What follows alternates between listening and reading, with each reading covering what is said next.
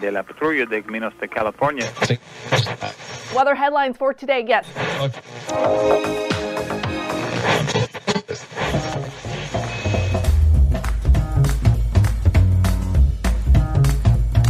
Welcome to the Revenue Generator Podcast, an I Hear Everything production. In this podcast, you'll hear how industry leaders integrate sales, marketing, product, and customer success into a single business unit with a common goal of optimizing their revenue cycle. We'll unearth how innovators integrate data, technology, people, and processes to expedite demand generation and increase recurring revenue. Sit back, tune in, and get ready to meet a member of the revenue generation. Here's the host of the Revenue Generator Podcast, the CMO of Lean Data, Doug Bell. Welcome to the Revenue Generator Podcast, where we members of the Revenue Generation share solutions for how you can integrate your business to optimize revenue. I'm your host and the CMO of Lean Data, Doug Bell, and today we're going to discuss the role of offline media and the future of marketing, focusing on marketing strategies for millennials. Joining us is Jacob Ross, who is the CEO at PebblePost, who is the world's leading digital to direct mail marketing platform, helping hundreds of brands to reach consumers at home with timely, relevant mail that activates buying decisions and drives conversions everywhere. And today, Jacob and I are going to dig in and discuss the rise of offline digital channels. Okay, here's my conversation with Jacob Ross, the CEO at PebblePost. Jacob, welcome to the podcast. Thank you so much for having me. Well, it's good to have you here. And I have to say, this is a new topic to the podcast, so always very welcome. This idea of the rise of offline digital channels feels like something old is now something new on some level. So, Jacob, give me some examples of offline digital channels. It's a good question. So the way I guess I think about it and the way we talk about it as a team is that over the last few decades, just as software is eating the world, software has also been eating marketing. And so we've been seeing that as time goes on, there have been these waves of digitalization of marketing. And it started with, newspapers going online, and suddenly print sales turned into digital display sales, which then got introduced to programmatic. And there was a bunch of, and by the way, if I say too many jargony words in here, please just give me the hook or something. It's a jargony podcast, Jacob. You're in good shape. Perfect. Oh, wonderful. I'm very happy then. And so we've seen these waves of digitalization in marketing, where marketing becomes digital, which follows consumer behavior as we all spend more and more time online on various screens and modalities. And as marketing has become digital has transformed it into something more data-driven, more measurable, more targeted. And so from a marketer standpoint, there has been this really interesting evolution where each of the channels and the consumer touch points that we've been used to using to engage in dialogue and drive decisions and influence consumer behavior and things like that have kind of followed suit with this overall evolution. And so when I think about, traditional digital channels, or you had a really nice phrase for it, that's what I think about is channels that we're used to interacting in an analog or in the physical world that have started to migrate online or have migrated online or are using digital principles. And that's where some really interesting innovation has been happening in the space for a few years. Okay. Really interesting. And I would say that I think we're so in it, and we, meaning revenue leaders, we've sort of forgotten some of the channels in the past that worked really well for us. And like the stats that come to mind for me is, and I think there was 2018, 2019, but that was the point where digital overtook traditional, if you will, advertising in terms of gross market share. And a lot of the reasons that happened was because so much of the benefit to online advertising was crystal clear. It was tangible, right? And in many cases, because it was more tangible, it was just easier for people to conceive, but also the ROI was a bit higher, right? And so what happens, we see this over time, Jacob, we see these big swings in the marketplace, and it does feel like we're getting to the point where that digital pendulum is at its apex and kind of swinging back over. Are you seeing that as well with your client base, with your customers? They're beginning to get to the point where digital has reached its apex in terms of at least kind of making its home with consumers. They're looking for something new. Is that part of the value prop for you? Absolutely. It's a great dynamic to unpack a bit. On the one hand, we see that there's definitely digital fatigue. I mean, certainly everybody felt it in 2020 and 2021. We were all online. We're all dialing into Zoom all day. We all mostly are still. But there was definitely a feeling of digital fatigue and this overwhelming feeling of, instead of getting a few really interesting emails in my inbox, maybe I'm getting a few hundred or a few thousand that are impossible to wade through, for example, not picking on email marketing at all. But I think that consumers have sort of said, look, there's a lot I do in digital environments, but there's only so much my brain can absorb. So marketers have sort of tried to accommodate that to say, okay, well, let's make sure that we reach people where they're actually in the right mindset and paying attention and receptive to a dialogue with the brand or what have you. So I think that's one big pillar, is kind of the consumer behavior that drives the pendulum swing, as you said, back to sort of some more traditional channels. The other thing is there's a lot that digital marketing gets right. And just as you said, it's highly targeted, the measurability is there, it's incredibly quick to get results. And brands, a lot of our brands have built their entire businesses on purely digital marketing strategies, which is awesome. I think the challenge is that there are some real strengths of digital, and then there are also some challenges in digital. Fraud has been a perennial problem, and it's something that's hard to quantify, but we know it's out there. We talked about consumer fatigue. I think the other challenge is that the current privacy and regulatory environment means that we have to be really, really careful and thoughtful about how we market to consumers in digital environments and take data privacy very seriously. That can be one of the challenges in digital. And then because of some of the privacy changes as a result of that with iOS and other things, I'm sure that's come up on the podcast in the past, we're seeing that there's an actual very clear challenge that brands are having, especially this year, that they haven't had before, where they're struggling to get reach, they're struggling to see performance. They're not sure if the way that their marketing is being measured in digital is as accurate as they need it to be because of some of those challenges. So there has been a real hunger from a lot of marketing teams to diversify into channels that can still offer high impact, high reach, high scale, but that maybe that are tools that hadn't been leveraged before as much. If that makes sense. We're living in the post-cookie world. We're now having conversations about first-party data, right? In the past, we tended to shirk. And, it makes sense. And I have to say, there is this moment in time, I think, where traditional channels, and it's funny to say email's traditional channel, but traditional channels like email, but direct mail also are beginning to have a much higher impact than they had in the past. Partially, I think, Jacob, to your point, because of digital fatigue. So give me an example of an offline digital channel that marketers too frequently ignore and should begin embracing. Well, obviously, I'm biased because I run a company that does digital to direct mail, or as we call it, programmatic direct mail, to try to link those two worlds together. And so it's kind of what we were talking about before. How our business works is we take the best of the digital capabilities and combine them with the best of sort of physical media capabilities and bring those two things together to create an advertising channel, which we think of as a new channel for brands to engage with consumers at home with highly relevant messaging. So think about it this way. Wherever you are in the United States, you probably get a sealed envelope more than once a month, usually more than once a day, from your cable or telecom company that's trying to upsell you to a new sort of cable package. Are you interested in that? Maybe, but oftentimes it's just more efficient for a marketer to just send out that mail. And so what you end up with is lots and lots of mail volume and low relevance, which means low responsiveness. And it's given rise in the 90s to the term junk mail, which obviously, no marketer wants to be associated with.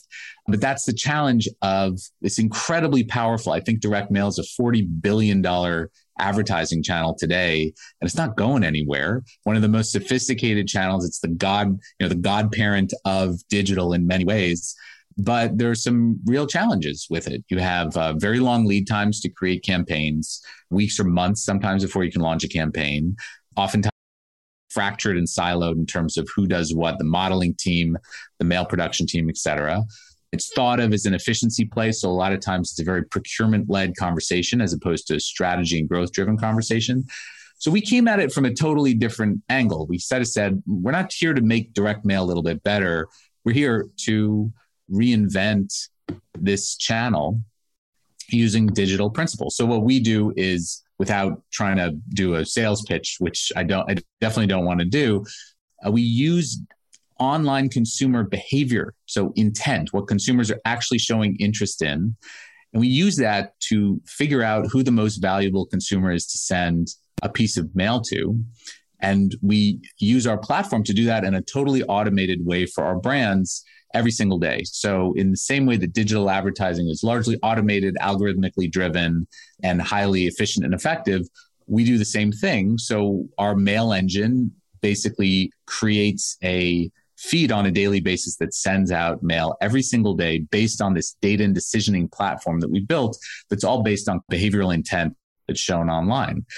And so in a way, to sort of generalize it, we are doing for direct mail what CTV, which I believe is, around a $10 billion channel now. Those are my data points, but they're always, asterisk next to it. That's the latest I have. So we're doing for direct mail what CTV has done for linear television, what streaming has done for radio, what programmatic display has done for print sales, if you will. And so that's how we think about it, is adding digital capabilities and building a digital first platform that crosses over from the digital into the physical world and reaches consumers where they are. Well, incredibly clever. And really, at the end of the day, it is a digital platform that you guys are putting out there for your clients, in the sense that you are taking advantage of this giant digital footprint that consumers create. You're taking advantage of that, right? You're saying effectively, who has the highest intent and therefore most likely to respond to a message? And guess what? One of the ways they might respond is by getting a piece of direct mail. And it sounds like something that's always on. And so talk about results here. Talk about, we've got a lot of marketers and salespeople listening going, great, I actually haven't heard of this one before. What type of results are clients typically getting when they go to this approach?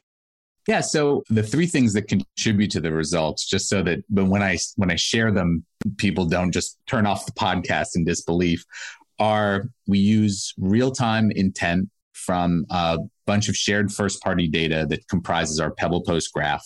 It connects intent with postal address with transactions. So that's a data asset. It's all data-driven. We start from the data. It's first-party data.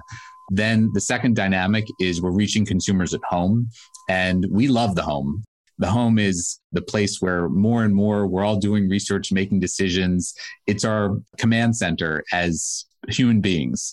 And so this ability to reach consumers at home, not only reach them, but give them the choice to walk a marketing message from their mailbox over their threshold into their living room.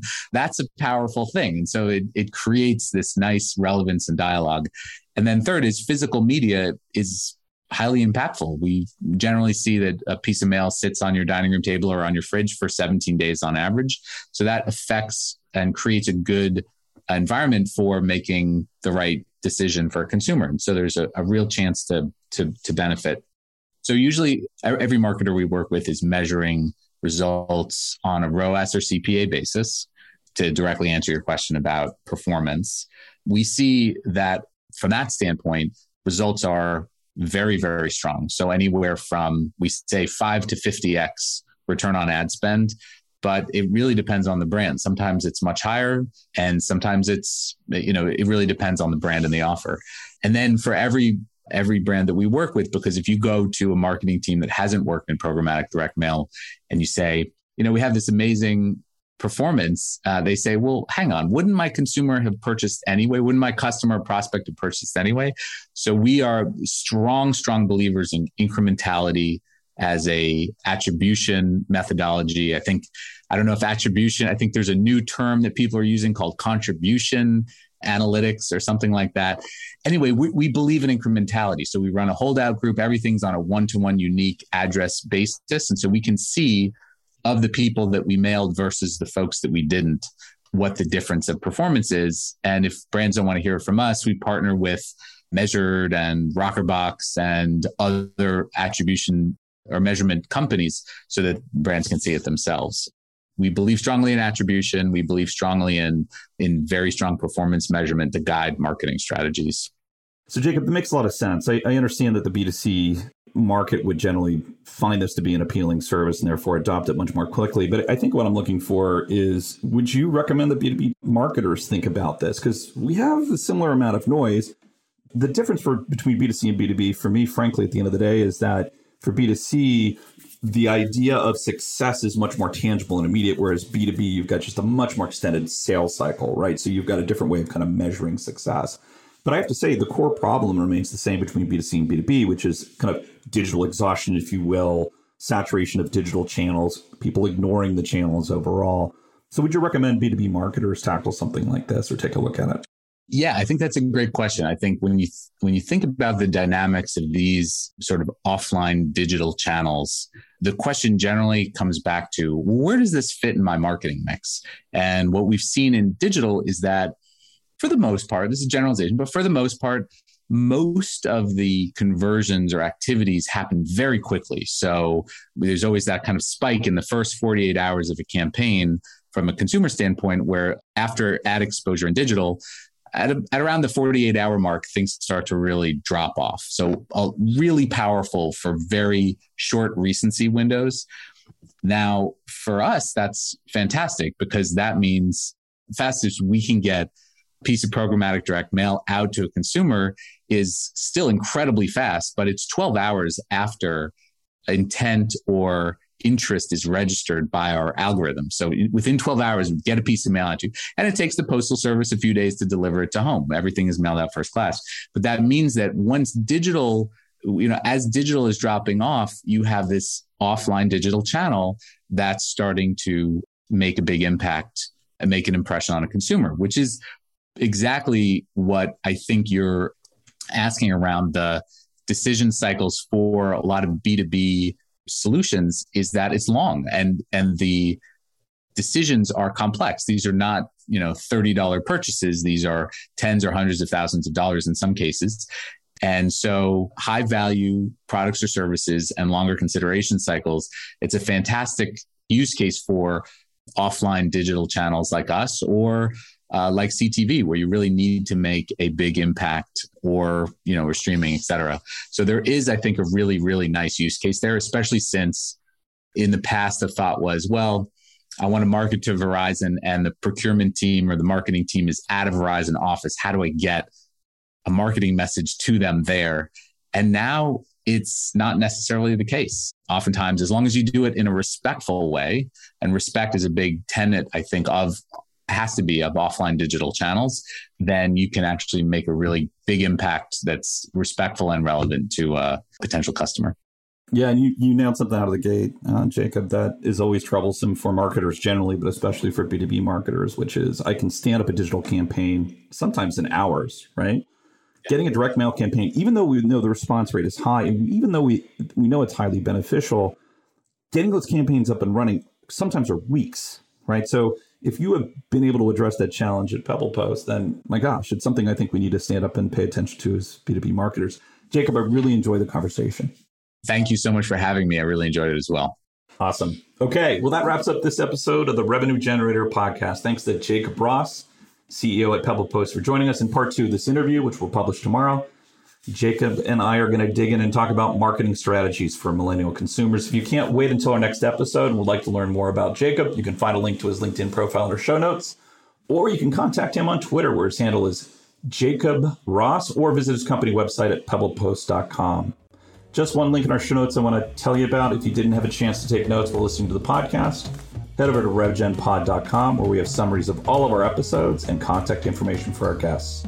You can subscribe to our weekly newsletter, apply to be a speaker on the Revenue Generator podcast, or you can even share your revenue generation questions, which we'll answer live on our show. Of course, you can always reach out on social media. Our handle is at RevGenPod on LinkedIn, Twitter, Facebook, and Instagram, or you can contact me directly. My handle is Market Advocate.